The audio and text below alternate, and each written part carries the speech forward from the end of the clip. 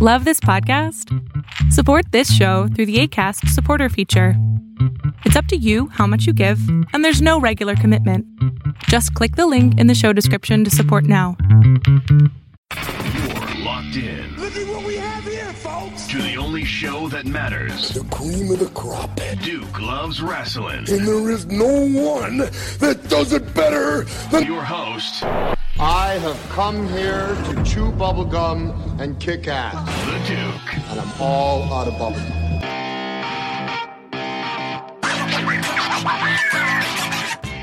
Hi, this is Earl Oliver from Sully's Vintage Wrestling. This is Raj Giri with WrestlingInc.com. This is Sean Reed, boxing writer and undercover low-key wrestling fan, and you're listening to Duke Loves Wrestling. Woo!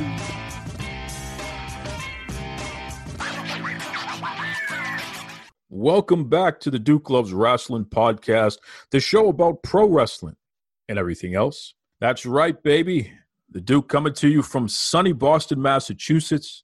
Listen, I want to give a shout out to all of not only the wrestling gods, but the weather gods out there.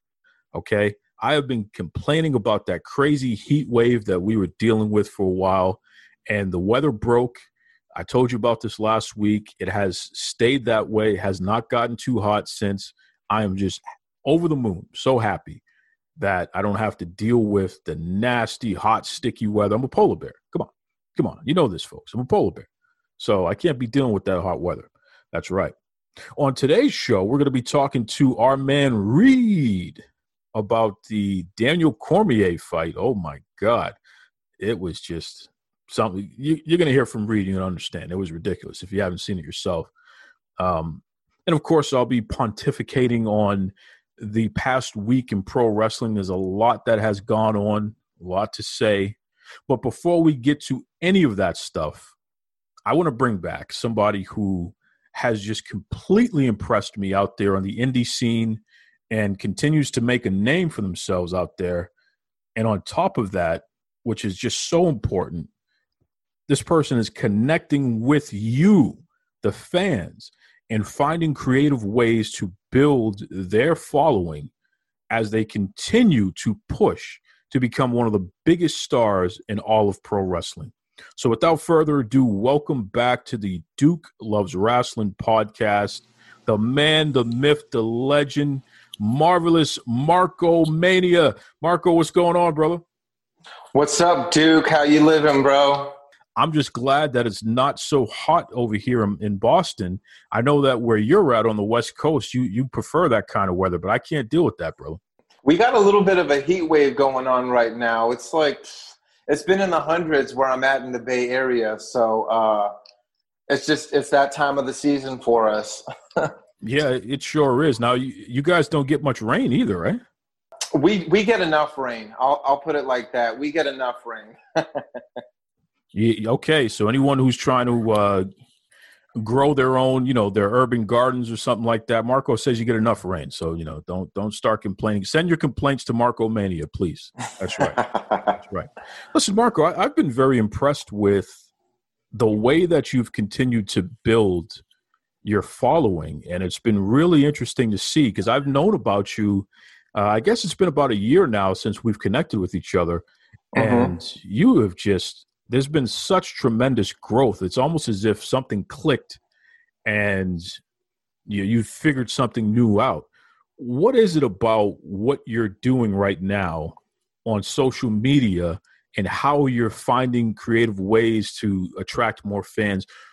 Did you read a book or did somebody, whisper something to you, or was this always part of the plan?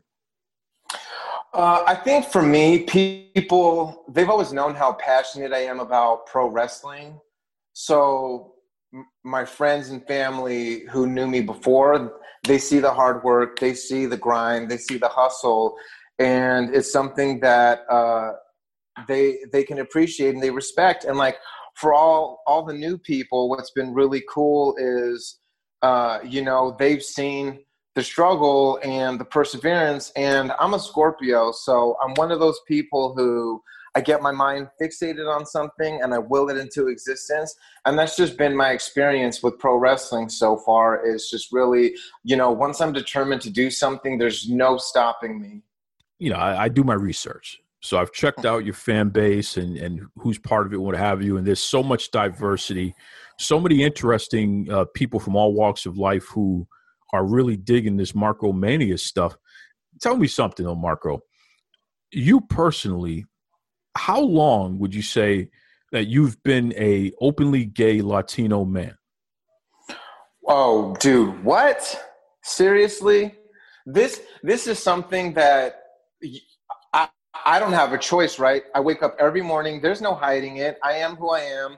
I was born Latino. I was born gay. It's not just something that I walk into and I go, oh, this is going to be a fun hat to put on and act, right? I mean, every morning I wake up, I put my feet on the ground, and I am who I am, openly gay Latino, and I'm proud of it. And that's what makes me the head llama in charge, right? So there's no running or hiding from it, dude. So that's what it is. So your entire life, this is who you're not playing a gimmick or a character. This is who you are. No, this is not a gimmick. This is who I am. And I think that's one of the reasons why people respect it and they appreciate me, because there's no hiding from it. It's not a gimmick. It's not me cutting a promo to win anybody over or to get myself over. This is just what it is, dude. Well, okay. Well, you heard that there, folks. Marco Mania, this is who he is. You for a while there, especially when you first started off, you were primarily working shows that were LGBTQ plus focus shows. I mean, for the most part, everybody on the show was part of the community and what have you. But I've noticed that there's been a shift more recently where I'm starting to see you pop up on shows that maybe LGBTQ plus is not the focus, and it's really, just what anyone would call a standard wrestling show. So what's going on with that? First of all, why did you start off primarily just working one type of show, and why the change? So for me, I would go to the Wrestling for Charity shows in San Francisco because I felt comfortable there, right? I spent the last 8 years really working in the Castro with the Gay Basketball League in the Castro, and then working at a bar in the Castro, and really cultivating myself in my community and building that comfort level to the point where I was going to these shows that were heavily LGBTQ plus friendly. And my trainer, Rick Luxury, after a show was like, you need to start training with me. And my main concern was, what is it going to be like? I've spent all this time, the past 8 years in the Castro within this, because, we live in a progressive bubble there. And to now venture out into the suburbs and have to train with straight people. Are they going to accept me? Are they going to be homophobic? Are they going to be shady? And to get the reassurance from the owner, Tim Bartlett, like, we're all inclusive. No one's going to mess with you. It's a family here. And, words mean something, but the actions are completely different. And to actually experience that they are all inclusive and all accepting, and to be on shows where the majority of the wrestlers are straight, I was a little concerned at first, what is this going to be like again? Because I've spent the past 8 years surrounded by the entire full spectrum of the rainbow in the LGBTQ plus community. And it's actually been really surprisingly all inclusive, all accepting. And I really couldn't have asked for a better experience so far, like, knock on wood. That's interesting. Working a particular type of show for so long and then doing the complete opposite, so to speak.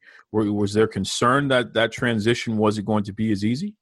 I'm going to be honest with you. I was really concerned, right? Because, again, we surround ourselves with this, like, force field of comfort. And I was really like, oh, what are the, mom and dads in the East Bay of the Bay Area, what are they going to say when they see me? Are they going to look at me and clock me right away and like tell their kids, cover your eyes, this guy's a homosexual, right?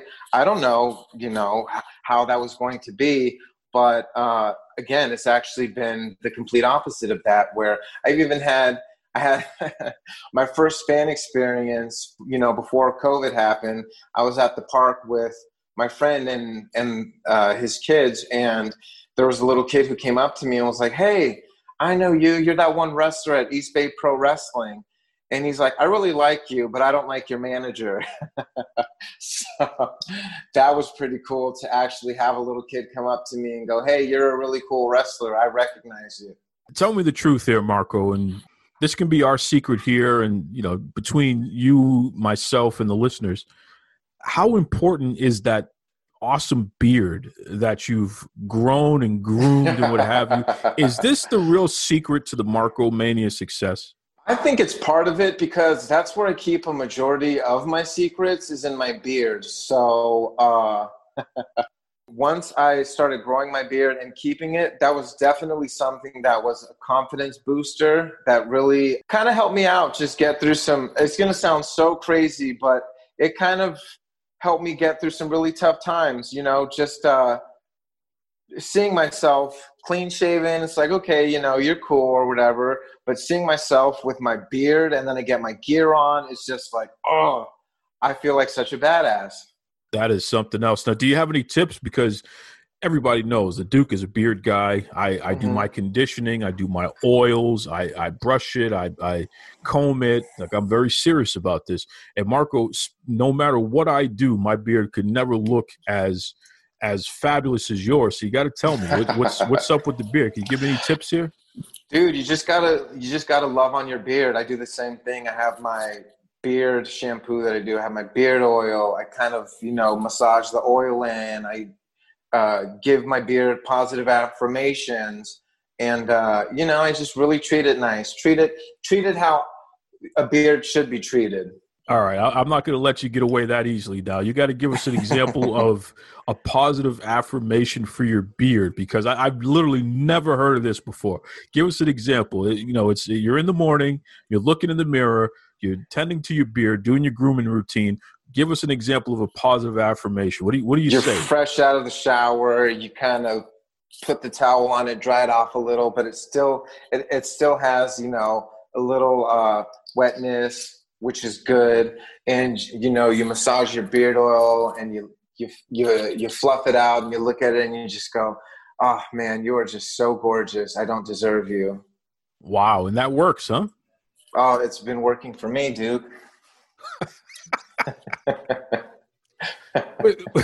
We're talking to indie wrestler Marvelous Marco Mania, who's not only given us his life story, but he's also given us some great beard affirmation tips. So I need to try that. I need to start positively reinforcing the fact that my beard is awesome, and maybe he'll grow a little thicker for me and be cool like Marvelous Marco Mania's beard. I tell you.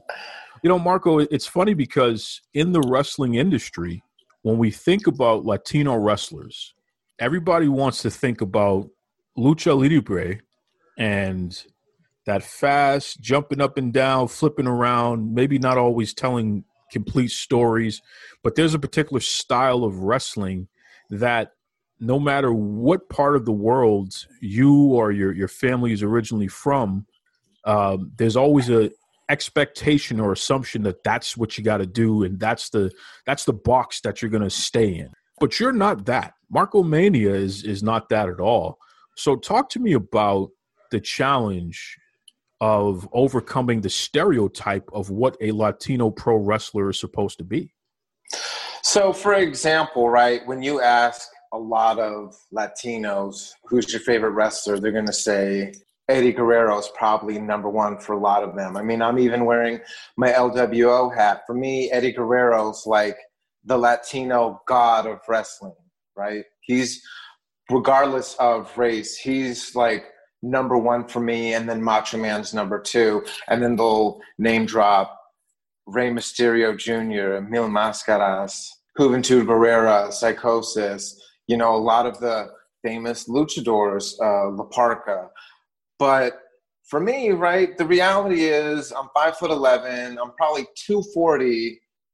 I'm not one of those guys who's going to go to the top rope and do a frog splash. I would love to do that, but for me, at the end of the day, I like to beat people up. So I don't want to do that by flying off the top rope, having someone move out of the way, and then I have to eat a frog splash, right? I'd rather beat someone up and tap them out, or hit somebody with a flying knee, knock them out, and pin them.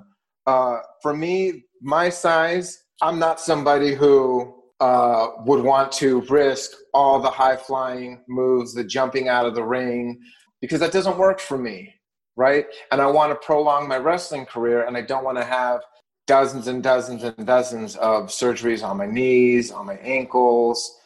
So those styles, right, incredible. But for me, I just knew early on that was not going to work for the type of wrestler I wanted to be. So growing up, I was always a big guy. So the wrestlers that I would gravitate towards were the big, strong monster guys like Stan Hansen, Vader. Those are two guys that, again, they would get in the ring and they would beat people up.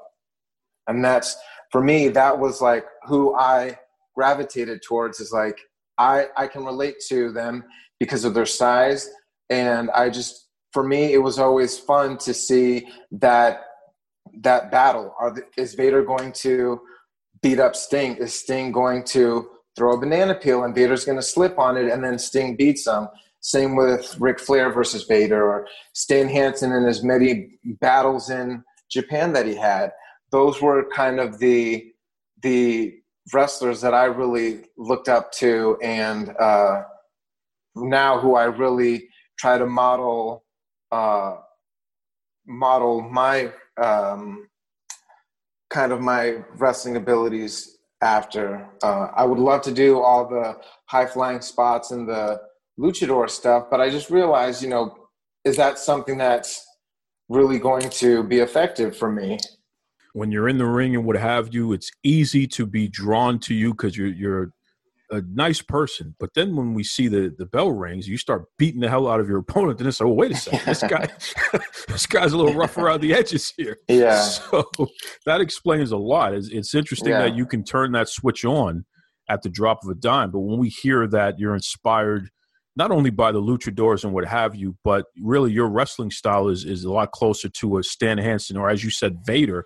I see that in what you do out there. So that's good to know there. On the national stage, we are in a time period in our lives unlike any other period. We're starting to see more representation of all different types of people. We're talking ethnicities and sexes and orientations and what have you. With that, though, comes a lot of criticism. At times, people try to undermine progress and what have you. So let's dig into this, because I've seen certain populations, and even within the LGBTQ plus community, I've seen certain populations who it almost feels like they go out of their way once they find out that a particular wrestler is also LGBTQ plus. They go out of their way to ride that wrestler and say negative things about them and generally just not support.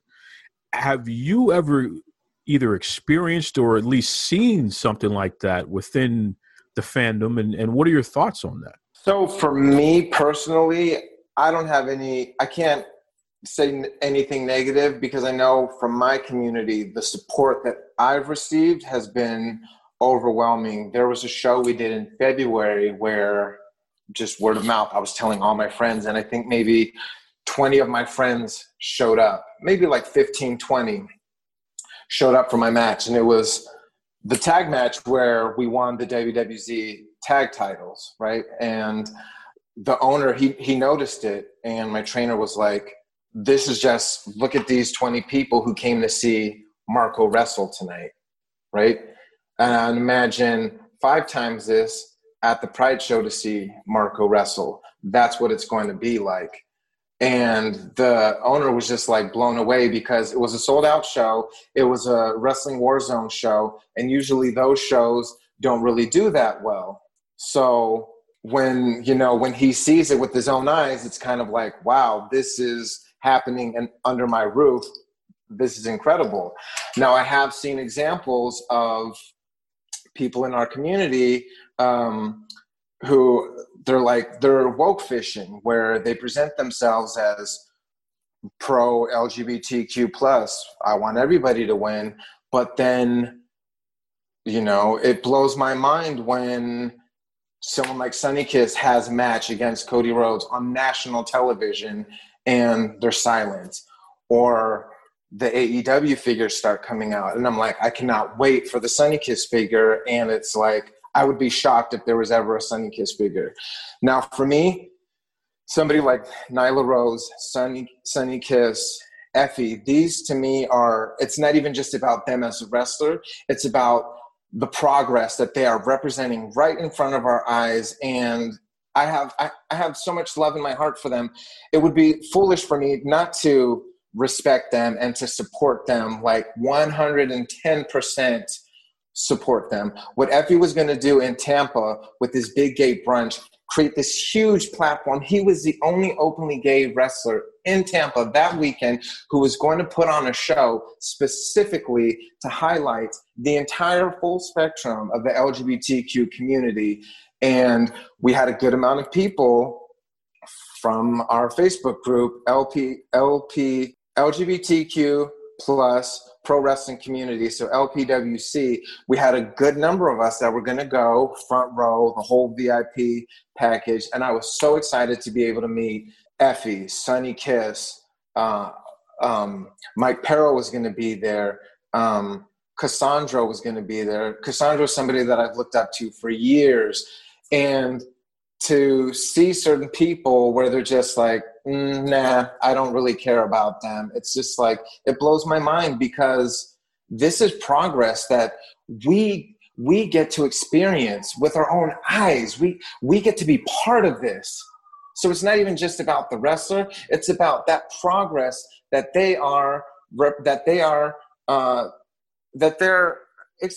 they're pushing right now, right? On national television. There's Sonny Kiss is somebody who's black as fuck, femme as fuck, and you've never seen a wrestler as honest as Sonny Kiss is on TV. And to see Sonny Kiss kicking ass, all I can do is stand. Wow. Powerful. Yeah. Powerful. And, it's when I hear you discuss this issue, it really is familiar to me because, like you said, you've been a gay Latino man your entire life, right? So I've been a black straight man my entire life. A lot of times, and we know it's election season here, so this is coming up often, but a lot of times folks like to put black people in a box as if we're just one way and we only think one way and there's only one way to be black or what have you, not realizing there's an abundance of diversity and of not only culture and what have you, but also ways of thinking. But at the same time, when you recognize pioneers, people who are tearing down walls and who are making the path easier for anyone who comes after them, it is a little disappointing to see people go out of their way to tear folks like that down. Totally. So I completely relate to what you're saying here. With that said, though, let me ask you on a personal level, Marco Mania, are you prepared for the good, the bad, and the in-between that goes along with being an icon? Well, me personally speaking, I mean, that's just something that I am ready for it. The good, the bad, the ugly. I mean, that's something that I've had to deal with my entire life, right? Working in the Castro, it's the same thing, right?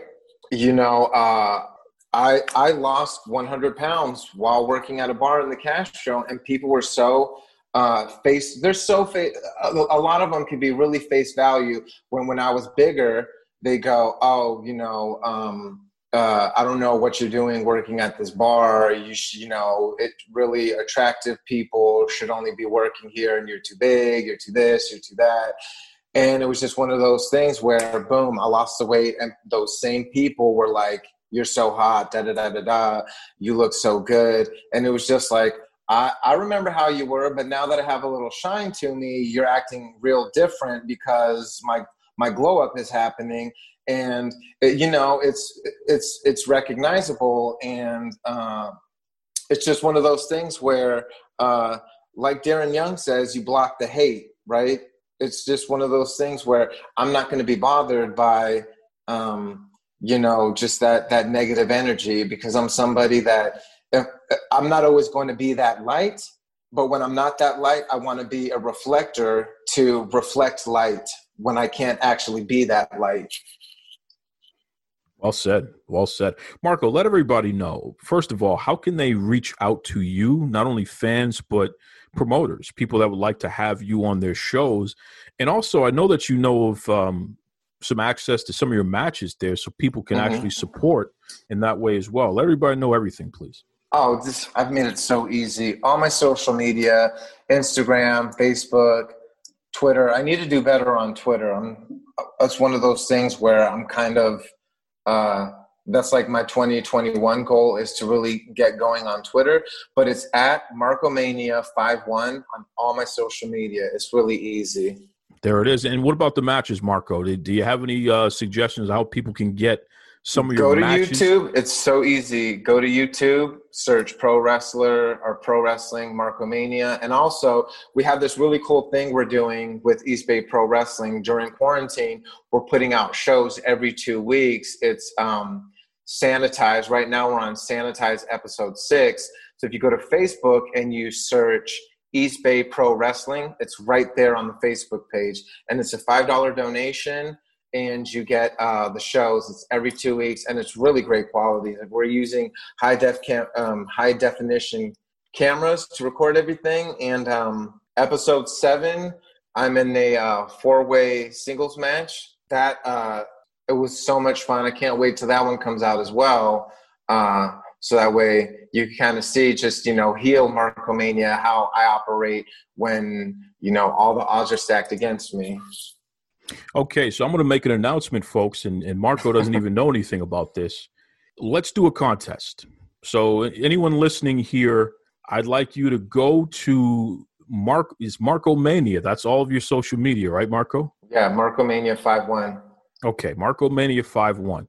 Give Marcomania, so that's, spell it out for us, Marco.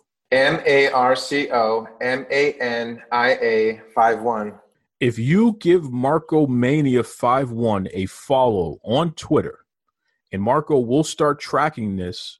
Let's start tracking this from the day that this episode airs. So it's going to be this Thursday. We'll go from Thursday to Wednesday, and whatever we have, we'll randomly pick a winner. If you follow Marcomania on Twitter and you follow the Duke Loves Wrestling podcast, so you got to send me screenshots, folks, at Duke Loves Wrestling. But if you follow both, I am going to select one person and I'm going to gift them one of the East Bay videos, whatever the latest one is, so you get a chance to see Marcomania in action. Okay? So Duke Loves Wrestling will gift you one of the promotion's events there. How's that sound? Dude, that's why you're the genius. See, that's it.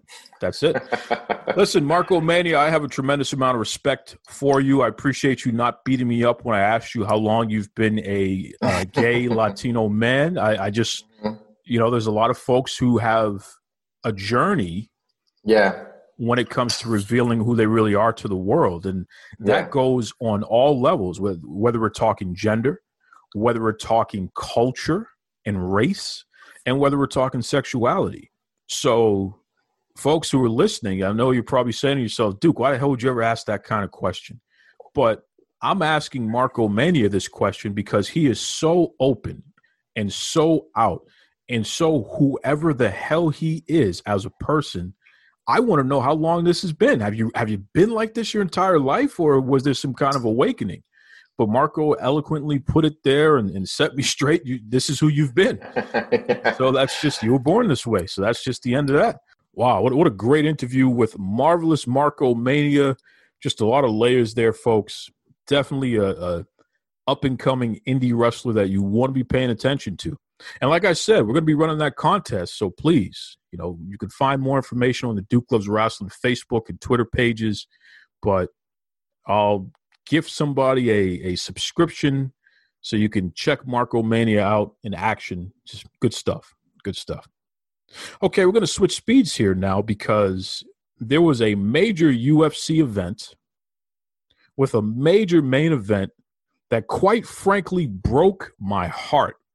And for all of you who've been listening to the Duke Loves Wrestling podcast, for the past 5 years, you know that I'm an MMA fan. I'm a big Daniel Cormier fan in particular. And I'm at a loss for words. So I had to bring my man back on the show, the combat sports expert, one of the most respected people who writes, discusses, thinks about. I don't know if he applies it himself. He may be one of those people who creep up on you and put you in something. So who knows? But definitely somebody who knows what they're talking about when it comes to combat sports, boxing, wrestling, and of course, mixed martial arts. So without further ado, welcome back to the Duke Loves Wrestling podcast, my man, the Black Burt Sugar himself, Reed. What's going on, brother? Brother Duke, my man, before we get started, I would like to issue a disclaimer. Duke Loves Wrestling and affiliates thereof should not, cannot, and will not be held responsible for anything my crazy ass will say within the confines of this podcast. Continue, my man. You've been doing that a lot your last couple of appearances here, Reed. I'm starting to wonder now. Are you going to say something crazy at some point? Duke, I have no idea what I'm about to say, but I want to issue the disclaimer just so no one will blame you. I want all the smoke. I'm different. I want all the smoke. So if you're mad at anything you hear in this segment, bring the smoke to me, not to my man Duke, period. Well, there you have it, folks. So whatever Reed says, you know what? Whatever I say too, bring all the smoke to Reed because I'm sure he knows some of that stuff. He might put you in that move there. So watch out. But Reed, what the hell was that main event, the UFC event this past Saturday? I can't even speak straight because I'm just frustrated with what I saw. What the hell happened? Duke, it was tough to watch. Yes, I picked him. DC was speaking of Daniel Cormier. No, I didn't pick him just because you're my dude and I know you like Cormier. But based on the second fight, so first fight, DC catches him there in the clinch. Right hand, little short right hand, knocks Stipe out. Second fight, Cormier is out striking the hell out of Stipe, out wrestling him, but he got a little, he got a little too confident in his striking.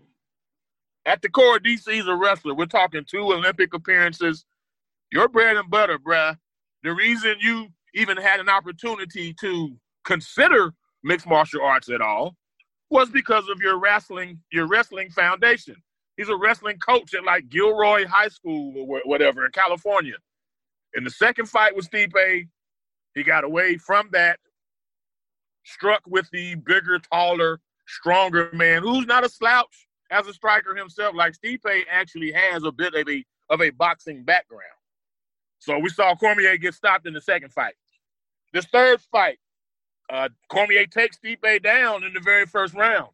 Now, Stipe got back up pretty quickly, but literally from there, it was, dare I say, DC once again completely deviated from his bread and butter, which is wrestling. Now, DC's a good striker. He's a very good striker. He's got brothers from Lafayette, Louisiana. So in that southern, if you grow up in, southern impoverished areas, hands are the predominant weapon of choice.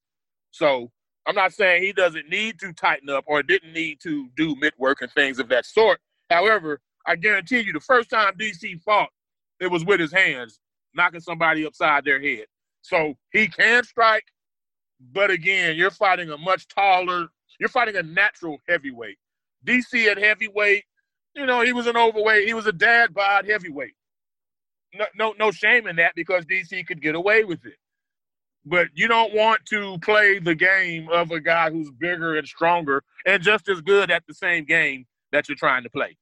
So in this fight, it was a closer fight. It was actually a very good fight. But DC lost. He lost. I really don't have any complaints about the scoring. And even people will say, oh, DC, he got kicked in the nuts. He got poked in the eye.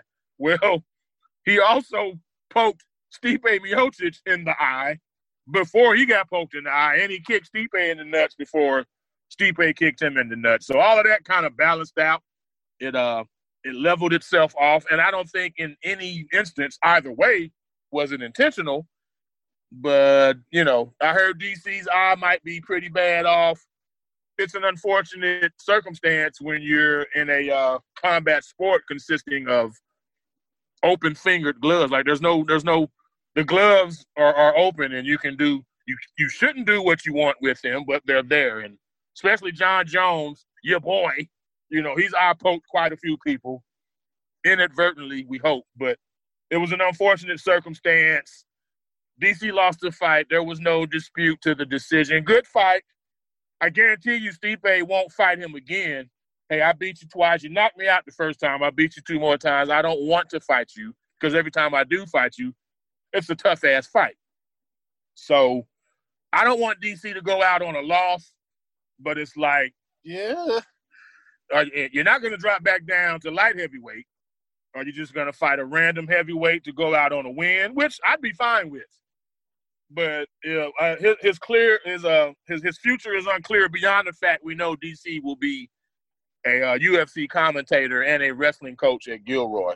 I wish him the best. Wish he had gone out on a different note. But, it is what it is, brother. Reed, I agree with you. It was a good fight. Absolutely. It would have been an excellent fight had it not been for the fact that a 2-time Olympic wrestler stood up the entire damn fight, try to fight with his hands.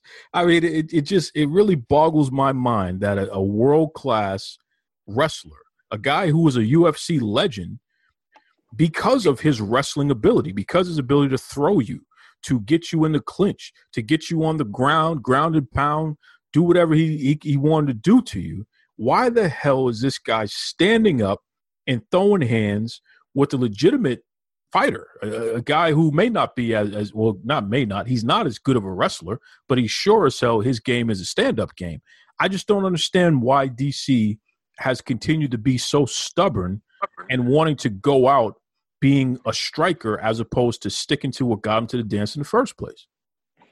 And to your point, Duke, so, okay, I get it. First fight, you're the underdog, and you knocked this dude smooth out in the first round. So I understand why coming into the second fight, DC was overconfident in his ability to strike with Stipe. But at the end of the day, this man left you slumped on the ground and on the side of the cage. He beat you down to the ground, literally. So while I still thought DC outstruck Stipe in the second fight, it obviously didn't end well for him. And the small snippets of time that he wrestled, Stipe had nothing for him at all. Stipe is not trying to stay on the ground with Cormier for any length of time. So yes, I don't get it, bro. And so after the second fight, DC said, "Hey, look, I had a back injury. I couldn't train on my wrestling as much." And all they sold before this last fight, hey, because of COVID, we're in a private environment. It's a smaller cage. I think the normal octagon size is like 50 feet, and they were fighting in a 30-foot cage. Well, actually, no, the normal size is 30 foot. Excuse me. They were fighting in a 25-foot cage. DC was saying, hey, this is better for my wrestling. I've had a full wrestling camp. Took Stipe down to the ground in the very first round via wrestling, and then completely deviated. I don't know. I mean, I don't know, dude. It's easy to get in there and feel like I can strike with this guy. But when you're in a sport where, okay, there's a time limit. So, yeah, you're feeling this way, and maybe you're getting closer and closer, but then ding, the bell rings. Now you got to start all over again, reset, and his corner has seen maybe what you thought you saw, so now he's adjusted to that. He should have sold out after the third round. He should have sold out to get Stipe on the ground, whatever it took. Maybe he was unable to at that point. I really don't know, because he took he had he finished the second round, I believe. Stipe dropped him. And then the third round, DC was taking some shots to the point I thought he was about to get stopped again. But I'm thinking Stipe got tired, because then they just laid on the cage for a minute and a half, and DC recovered. But I mean, I wish I had the answers for you, bro, on why he didn't wrestle more. That's what it's like you got an Uzi in your right pocket and you got a 25 in your left pocket.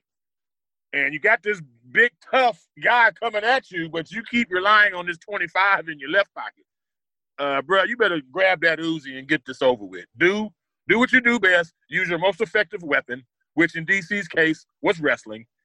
And he just didn't. And I didn't see any reason why he couldn't. That's my thing. It'd be different if Stipe was blocking a lot of takedowns or whatever, using his sprawl game, offsetting them. But he wasn't even trying to take him down. I don't get it, dude. You tell me. I need you to help me in this one. Well, I'm just as confused as you are, Reed, and I'll tell you something. Listen, folks, I am not a mixed martial arts fighter. I never took karate. I never took boxing classes or anything like that. Of course, growing up, and some of you have known me for the years, I got a pretty good right hook. So if don't get it twisted. Don't get it twisted now. Yeah, if I had to bring that out, I'd bring it out, and that would be the end of it. And usually it was quick, it was done. But I've never personally gone through any kind of combat sport training or competitiveness. Football, baseball, basketball, sure, but not combat sports. I'm literally just a fan. But I'll tell you something. I play the video games. Okay, I play the video games, and these days the video games are so lifelike. You feel like you're literally watching people go at it. And Reed, one of the things that, especially with the UFC video games, I got a PlayStation 4. In the UFC video game, the best thing you can do as you're learning how to do the more technical stuff is you do an abundance of striking. It's like a Mexican boxing match where you're trying to win on points. You just keep throwing hands, right? Keep throwing hands, keep landing shots, and it starts to add up on points here. So the best thing you can do is just keep landing something, whether it be leg kicks, punches, what have you. I'm watching Daniel Cormier these last few fights with Stipe. And legitimately, it's like I'm playing the video game where I don't know what I'm doing. So I'm just going to keep striking and landing strikes because I'm good enough to do that much. But I'm not trying to win the fight, at least in a knockout or anything like that. I'm not even protecting myself because I might have to eat 2 or 3 shots before I can land one good one to his face because of the height and reach advantage that Stipe had over Cormier. But I'm going to keep landing shots and hope that I can win on points. This is what I see when I watch Daniel Cormier fight Stipe. He, like you said, I don't even think he attempted a takedown even once. Well, he took him down in the first round, but literally, so when I watch big fights, I take notes. I remember in the round 2, the note I wrote was wrestling ? Like, where's the wrestling, bruh? You took him down in round 1. Yeah, he got right back up. I get that. Stipe has a degree of wrestling also. You're not going to just take him down and keep him down every time, but make a concerted effort to keep taking him down. And that never happened, bro. It never happened. It's like somebody should have had his 2 Olympic gold medals. Well, I don't think he got gold medals, excuse me, but should have had his Olympic credentials or something there to show him like, hey, bro, you're an Olympic level wrestler. You might want to get back to that at some point. You know what I'm saying? But he did, and especially after losing the second fight, because he neglected it. It was mind-boggling, dude. It was mind. And DC, the reason he has his UFC commentary job is because he's a good strategist. He can plan his own fights. He can foresee things mid-fight from a commentator's perspective and deliver it in layman's terms for people who don't know quite what they're watching. Like he's a pro at that. But for the second consecutive time, his strength, his one clear strength, his Thor's hammer, he just didn't use it enough. I don't know, bro. I don't know, man. Reed, what round was it that DC got saved by the bell? I mean, he literally got knocked out. Let's just call it what it is. He got knocked out. He was out on his feet. That was the end of round 2. End of round 2. He got knocked out. Yep. He was taking too many shots, and this is the thing. DC has a chin, but it ain't that much of a chin. So that further makes me shake my head at him trying to play the strike game with the striker, because it's like, well, bro, we've seen you get knocked out. Like, what are you doing? And let's put it out there. Daniel Cormier, he's like 5'10", 5'11". Okay, Stipe Miocic is 6'4", bruh. Cormier, he's a dad bod dude. I'm not mad at that. Hey, dad bods need love too. I'm not mad at that. But Stipe was even thinner than he was in the first 2 fights. Like, Stipe was ripped for this fight. And weight be damned. I think Cormier outweighed him slightly, but it was, in terms of functional weight, it was clear who was in a position to do more with their body. Like, and, his limbs were bigger, he's taller and all of that. You're rolling the dice striking with a man who's considerably not just taller than you. It wasn't like Stipe's 5'11", 6 feet. He's like 6'4", dude. He's considerably taller than you. Arms considerably longer than yours. Legs considerably longer than yours. You need to strike smartly with this guy. Don't just make it a striking match. But, I mean, that's what he did. That's what he did, man. Terrible. That's what he did. Terrible. Listen, I'm going to tell you right now, Reed, I don't want to see another mixed martial arts Daniel Cormier match. I could do without that for the rest of my life. I'll watch his highlights. I truly want him to be completely over with that. I know that he's looking into the WWE. He might do a match or two and then just stick to commentary, which is fine. But as far as MMA is concerned, I am completely off of the Daniel Cormier fresh fight train. I'm off that train. I'm done. I'll take a cab, man. I'm not riding on that train anymore. I think he deserves so here's the problem. As I sit here talking to you, I think he deserves a ride off into the sun. The Stipe fight was supposed to be the ride off into the sunset fight. He made it clear, I'm retiring after this. I'm going to get my heavyweight title back, and I'm going to retire as one of the greatest mixed martial artists ever. But he also said, hey, I understand why guys keep fighting, because you can't go out on an L. DC, he's built a little different, especially mentally. He's got his wife is pregnant. He's going to have another child. He's very interested in getting his son's wrestling started. His son is 8, 10 years old, something like that. Middle school age, maybe. But I would like to see him have a ride off into the sunset fight. The problem is Dana White can't sell it as that. So are you going to pick just some bum he can easily beat up? Where do you draw the line? You want to make it somewhat competitive. But I would like to see Cormier, because I know fighters, that last fight, you're only as good as your last fight. And there's very few guys who want to go out on a loss. That's why you see like Chuck Liddell last 4 or 5 fights, all of them, he got knocked smooth out. He's just wanting to get one more win. Let me just beat somebody, and then I can exhale and ride off into the sunset. I hope DC gets that.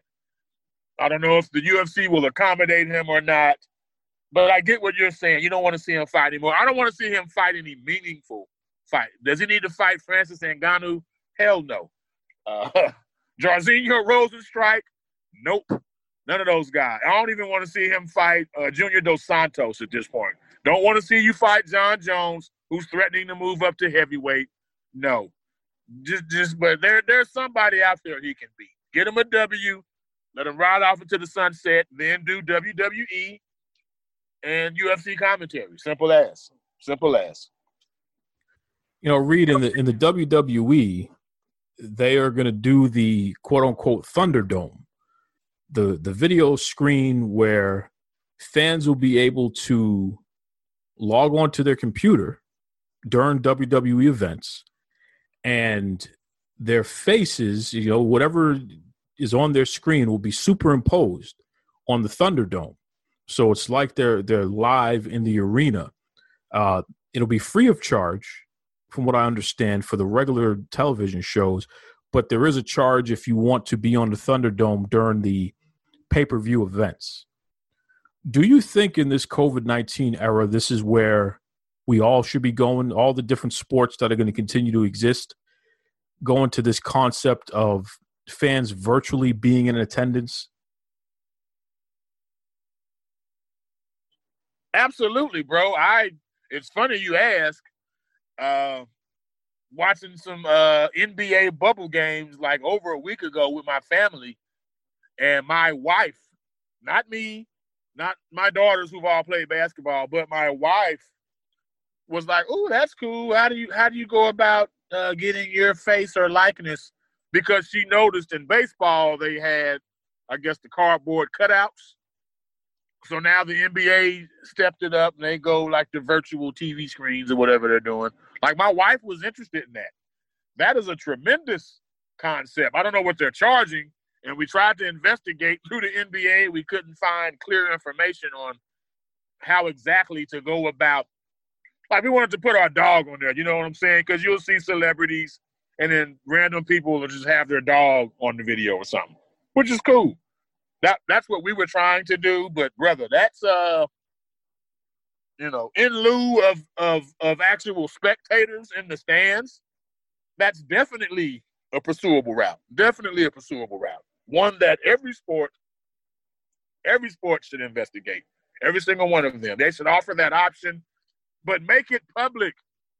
Hint, hint, NBA. How do I go about this? Because if you make it public, then you can increase the prices. If people know it, you can do it for $100. Guess what? You're going to have so many people willing to pay $100 that you can charge $200, and then $500, and then $1,000 per game just to have their likeness in the mix. So to answer your question, brother, it's kind of like Zoom. Like, hey, Zoom blew up. When life hands you lemons, you make lemonade. Well, if you can't be at the game, damn it, I can have my likeness at that game. And you can have your likeness at a game you never would have went to. Like, I'm not going to be in L.A. anytime soon, or Portland. But if I can pay money to have my face show up during a Lakers-Portland playoff game, are you kidding me? At least let me know how much it costs to do that. That's all I'm saying. Let me know how much it costs, and then I'll do what I got to do one way or the other. Would somebody let Reed know? Let him know how much it costs, because I want to see Reed's dog on the screen there. Somebody let him know, please. Please. Listen, Reed, as always, man, you're highly entertaining, highly informative. Let everybody know. How can they reach out to you, listen to your podcast, the whole 9 yards? Let them know about Reed BBS. So, yes, I'm Reed BBS. Black Burt Sugar. Bachelor's in Boxing Studies. I'm on YouTube under the name Reed BBS Television. My man Duke has also hooked me up with coffee.com if you would like to donate. The same guy you hear here, same guy that you hear here with Duke. I don't deviate. I'm not Cormier. I don't let my wrestling go. I don't have a plan A, never mind a plan B, C, or D. I just do what I do. People either like it or they don't like it. So if you got a glimpse of this, if that's cool, if that's your flavor, check me out. I appreciate it. I respond to all comments. I may not respond in the fashion you would like for me to comment because your comment may be nasty, but I will respond, I promise you. And again, full disclaimer, bring me the smoke. Anything I've said cannot, will not, should not be held against my man Duke, period. There's that disclaimer again, folks. I love it. Listen, Reed, before I let you go, EA Sports just released UFC 4, the video game for PS4 and Xbox One. Now, this is probably the most lifelike mixed martial arts video game ever. literally. I mean, it's like you're watching the real thing. But what I found interesting is that Anthony Joshua and Tyson Fury, so these heavyweight boxers, are special characters in the game. What's your thought on that crossover? Do you think that will actually turn into crossover in the ring, or are they just going to keep that virtual? For those two fighters in particular, I mean, we could say that Tyson Fury has already crossed over. He's appeared. Was it WrestleMania? I know it was a pay-per-view he was at. Was it SummerSlam or WrestleMania, where him and Braun Strowman met up? Oh yeah, over there, the greatest showdown or what have you in the Kingdom of Saudi Arabia, which was a major pay-per-view for the WWE. Absolutely. So I mean, Tyson Fury's already done it. I'm sure Anthony Joshua. Excuse me. Let me clear my throat and do it in my British voice. Anthony Joshua. I'm sure Anthony Joshua is looking at the money Tyson Fury's making from that. Like, hey, this is a scripted event. I just gotta learn these moves, da-da-da-da-da-da. And it doesn't even have to do that to lend his likeness to the video game. Maybe that's the extent of Joshua's involvement, or maybe he's interested in. I don't know any guy who, as a kid, didn't love pro wrestling. I don't care what color you are, what state, city, country you grew up in.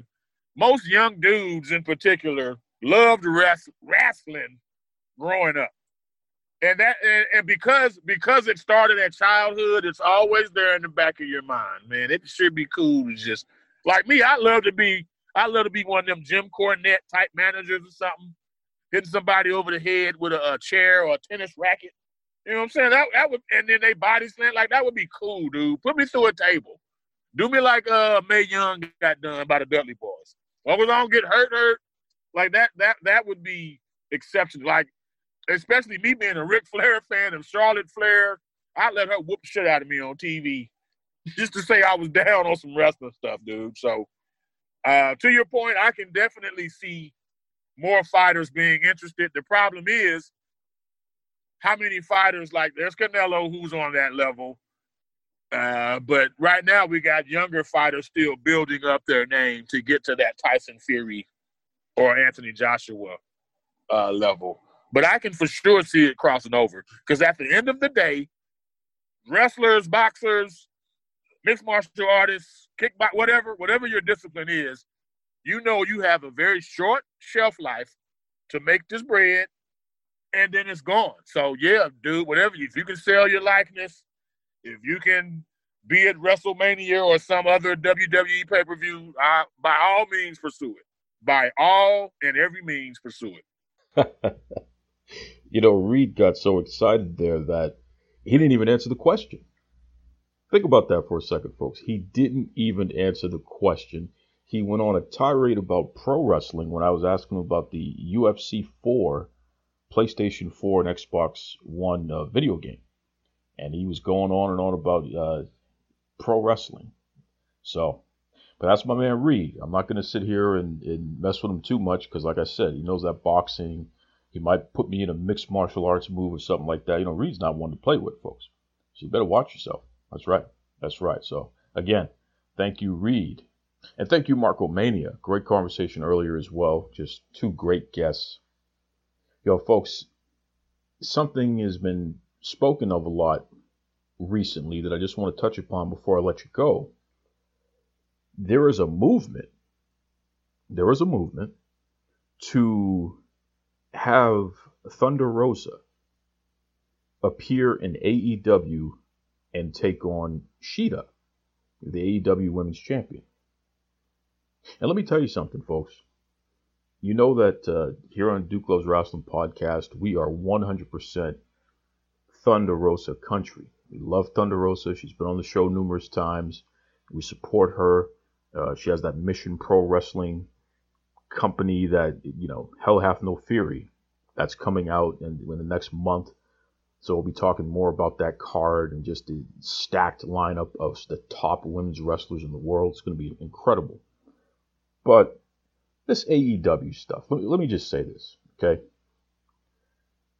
Thunder Rosa is not going to be, she's not even going to step foot in an AEW ring.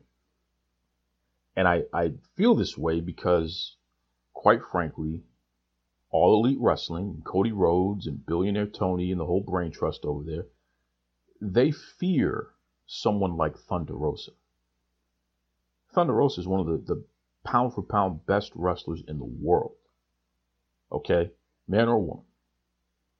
If Thunder Rosa were to step foot in an AEW ring, first of all, she would beat the hell out of Shida, take the AEW Women's Championship, and then she'd go find Cody Rhodes and slap that stupid smirk on his face that he always has and take the TNT Championship. And if his wife Brandy had anything to say about it, she'd twist her up and put her in a pretzel and make her tap out as well. So we know that AEW is not going to allow Thunder Rosa to be in one of their rings because she would, listen, brother, Thunder Rosa would be like a hot knife through ice cream in that company. And we know that they fear having too many strong, impressive women wrestlers around, okay? They already have a few over there, like Big Swole and like Dr. Britt Baker. They have Nyla Rose. They have some strong female wrestlers, Diamante, what have you. But they fear having too many of them around because then it messes up the whole ecosystem over there. You're going to have more women's matches on Dynamite because you have just too much talent to not feature the women. So you bring somebody like Thunder Rosa in there, and she's not going to put up with not being on TV. She just start beating everybody up. Then what are you going to do? Tony Khan, she might twist you up too. I might have to get, a Harley Race briefcase and see if we can get her to do that on AEW Dynamite. Maybe that'll get you to do the right thing over there. So I don't believe that Thunder Rosa will appear in an AEW ring anytime soon because I don't believe they have their act together and that they would do the right thing and get out of the way so someone like Thunder Rosa can step in there. Because let me tell you something, she could beat everybody. There's not a person on that roster, man or woman, that Thunder Rosa can't beat. There's not a championship in All Elite Wrestling that Thunder Rosa couldn't take. Okay? Take.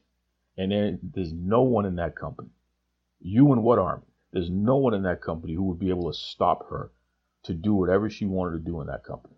So we'll leave it at that. The rumor mill, folks like to start things up, and I don't know if people are trying to leverage the amazing name of Thunder Rosa to get themselves over. I don't know. But I just know that All Elite Wrestling, they fear Thunder Rosa. There's no way they would ever let her step foot in the ring because she would hurt the whole company. She just beat them all up. Period. That's right. Okay, folks, be kind to yourselves, be kind to others. Until next time, take it away, Tony Schiavone. This is Tony Schiavone, and we're desperately out of time on Duke Loves Wrestling.